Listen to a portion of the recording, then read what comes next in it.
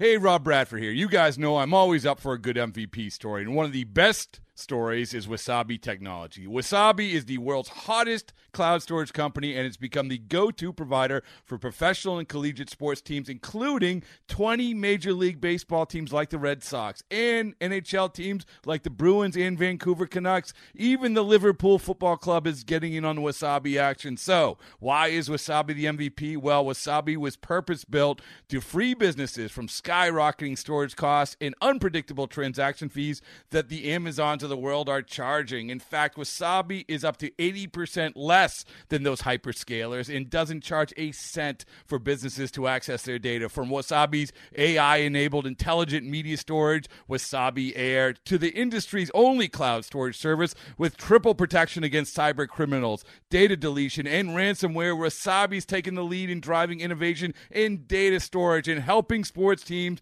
to unleash the power of their data. Wasabi, another Boston-based championship team.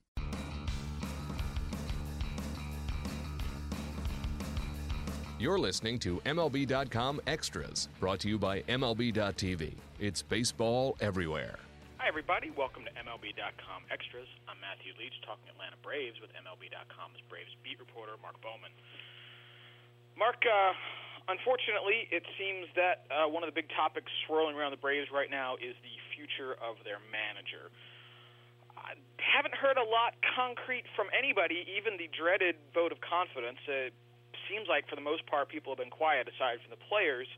What's your read, just kind of broadly, on where Freddie Gonzalez stands and how the front office is kind of looking at this right now?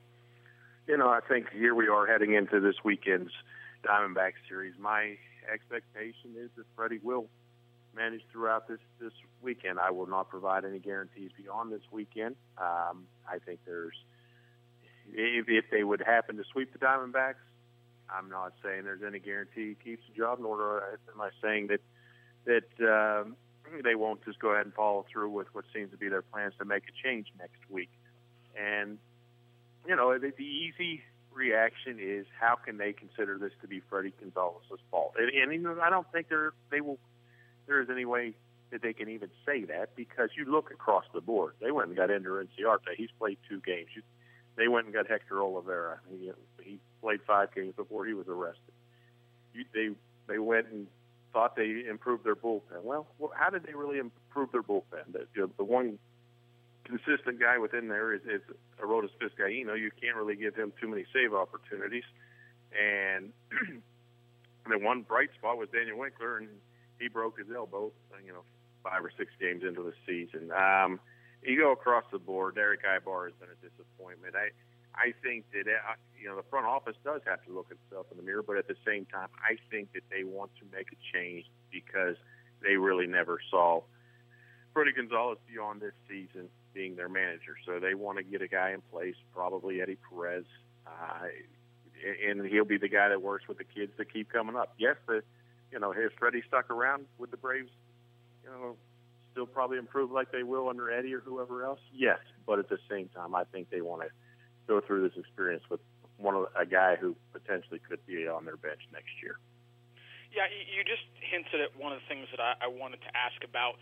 You've written, it's been talked about. I don't think anybody thinks this is a good team, but I think when you assess them, you have to take into consideration who they played. They have had an absolutely brutal month of schedule, and it's about to get quite a bit friendlier. And that's, the National League is going to provide that some this year. You're going to have stretches where you're playing the Nationals and Mets, and you might draw the Cubs in there, and you're going to have stretches where you're playing the Brewers and Reds. So one of the things I think that I have wondered about is how that will factor in. If this decision is coming, it seems to me like if they want to replace Gonzalez this year, and if they want to do it relatively soon, give Perez the opportunity, it seems to me like you want to do that at the start of a friendly stretch of schedule so that you increase the chances that you get that bump, that you get that bounce, that you're able to say, well, look, this team's playing better now. So do you think that consideration will factor in as they make these decisions?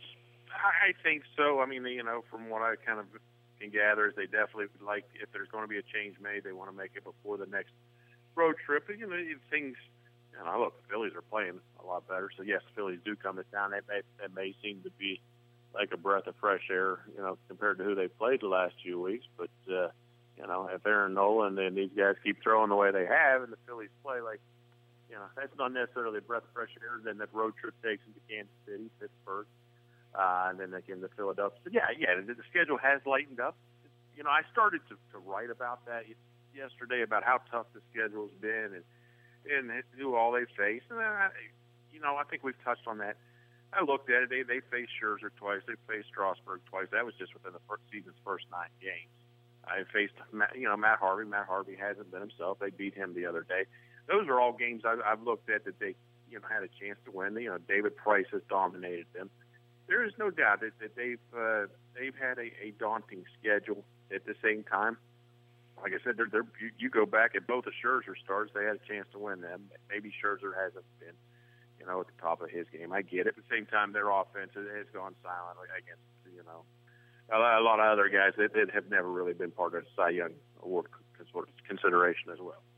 You seem to get the impression that Eddie Perez is the next guy. Do you get the impression that look, we want to be careful. I'm not burying Freddie Gonzalez. He could still be there. They could start winning, and he could still be there in 2 months. So I want to be clear. We're not saying this is a done deal, but do you get the impression that when the time comes, that they're looking at their next manager, that Perez is a serious candidate for that job? I think that Eddie, has probably stands there. The one guy I don't. And I've talked to him. A guy who was a top candidate for some managerial jobs 7 or 8 years ago, Terry Pendleton. As he gets older, and those opportunities haven't been there. Some people around the game have said that they don't know how interested he is. Well, I've talked to him, and he is interested. At the same time, Terry Pendleton is not a guy who toots his own horn and gets out there and campaigns for himself. So. Yes, Eddie Perez, it does seem like he's the guy, if it's not Eddie, it's PT. But let's get back to Eddie because he is the more likely. I think his stock has risen, over the years.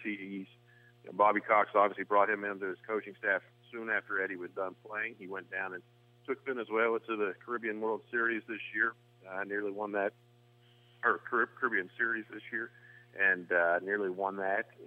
His stock rose obviously in that way, and I think John Hart has appreciated what he has come to see from Eddie over the last 2 years. So, I do think he's a candidate. I've seen some of the other external names thrown around. Obviously, Bud Black does have a connection with John Hart from the past, also John Scherholtz. I still think that if Eddie took this job and was successful, that he would be their guy next year. Another name that I threw out early last year was Mark DeRosa. I would not put that one to bed, but that name has not been mentioned nearly as frequently over the last few months. Get the impression he might be liking his gig. I think so too. The security's even better.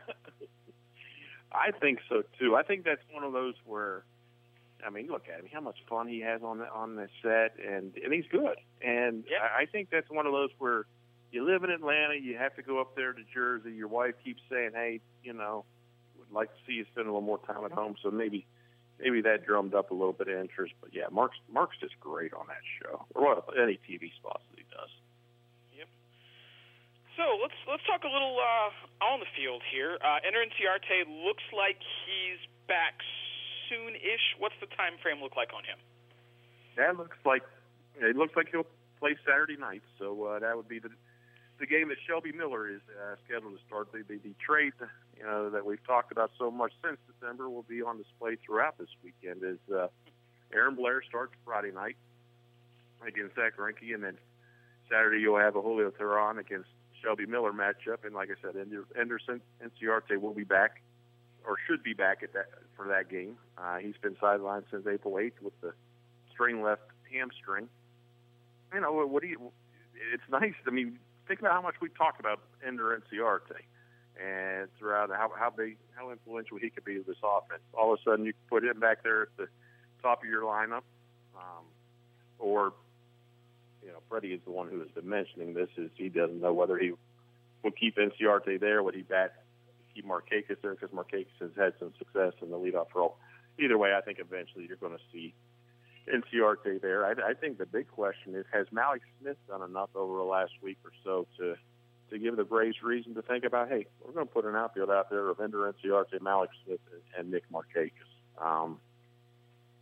Now all of a sudden, that's probably going to have to lead them, might eventually have to lead them to a roster decision regarding Jeff Francoeur and Kelly Johnson, two likable guys that they're carrying. But, hey, look, as this club starts moving forward, it's time to start looking at the future. And a week and a half ago, or probably even as recently as a week ago, I would have told you, hey, look, Malik needs more time in the minor league level. And I'm not going to get too excited over 3 or 4 games, but I do see that there has been some improvement. You've got some.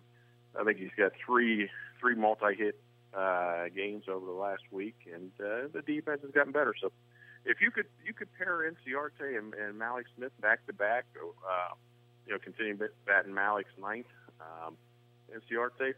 Here's a team without any power. Maybe some way, somehow, that with that speed, you'll be able to generate more runs than you have through this station-to-station baseball that really hasn't been very productive for them. Well, you led me to my next question, and then I'll let you go because we are running up on time here. But you don't really have to just go back a week. Selective endpoints are always dangerous. I know that. I'm a stat head, but you just go back to mid-April. You take out the 1 for 15 Smith started with. You go back to April 16th. He's hitting 271, slugging 458, 327 on base. Now he's not walking much, and he's striking out a little more than you'd want. But we've got basically now going on 3 weeks of this guy being a pretty good offensive player. We know about the speed. We know what they think he can be in the outfield.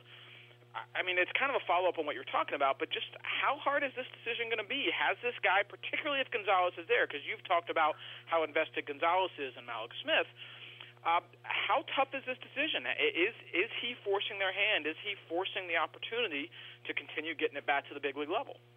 I think what the point you made there is, yes, it has gone on long enough that what this last week has done is basically made the decision easier, because think about it. Who do you want filling that void out there? Do you want to give time to Kelly Johnson or Jeff Francoeur out there, or if why not give it to Malik? The other thing I've seen from this kid is yes, he's made mistakes. Yes, he's had a little bit of adversity, and he just keeps bouncing back, and he comes to the park with a smile, and it's Kelly Johnson dealt with that a little bit in his first few weeks at the big league level. Around the same age, he went 1 for his first 32, and next thing I knew, he was National League Rookie of the Week. During the middle of June in 2005. So, Malik is not the first to go through one of those stretches. Obviously, his didn't even extend as far as Kelly's. This kid's a great athlete. I can, all along I've said he's Billy Hamilton with a little bit of shoulders. Maybe he doesn't run quite as fast as Billy Hamilton, but he's at least in that neighborhood. But at the same time, that ball comes off the bat with a little bit more pop, as we saw the other night when he hit the opposite field homer against Harvey. So, yeah, he's a kid that I think what he's done has made the decision a little bit easier. And if I'm going to project what's going to happen when they have to make a decision, he stays. Well, I think it's just abundantly clear that every team, every organization needs a guy from Tallahassee on it. I think we've made that obvious.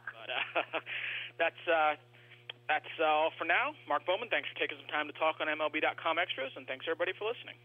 MLB.tv Premium, the #1 live streaming sports service, is celebrating 13 years. Watch every out-of-market regular season game live or on demand in true HD. Real-time highlights, live look-ins, pitch tracking widget, and more. MLB.tv Premium includes a free At-Bat 15 subscription. Watch live baseball on over 400 mobile and connected devices. Watch at home, in the office, or on the go every night on every device. Blackout and other restrictions apply. Visit MLB.tv for details. Okay, picture this. It's Friday afternoon when a thought hits you. I can waste another weekend doing the same old whatever, or I can conquer it.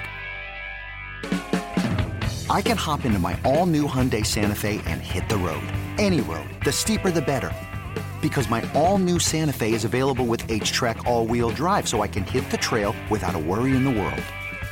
Heck, with 3 rows and best-in-class rear cargo space, I can pack the whole family in with all our gear. We've got available dual wireless charging for our phones, so we'll never lose touch with civilization, and we won't lose touch with the primordial power of Mother Earth. So which is it? Waste the weekend or do something a little more epic? And conquer it in the all-new Hyundai Santa Fe. Visit HyundaiUSA.com or call 562-314-4603 for more details. Hyundai, there's joy in every journey.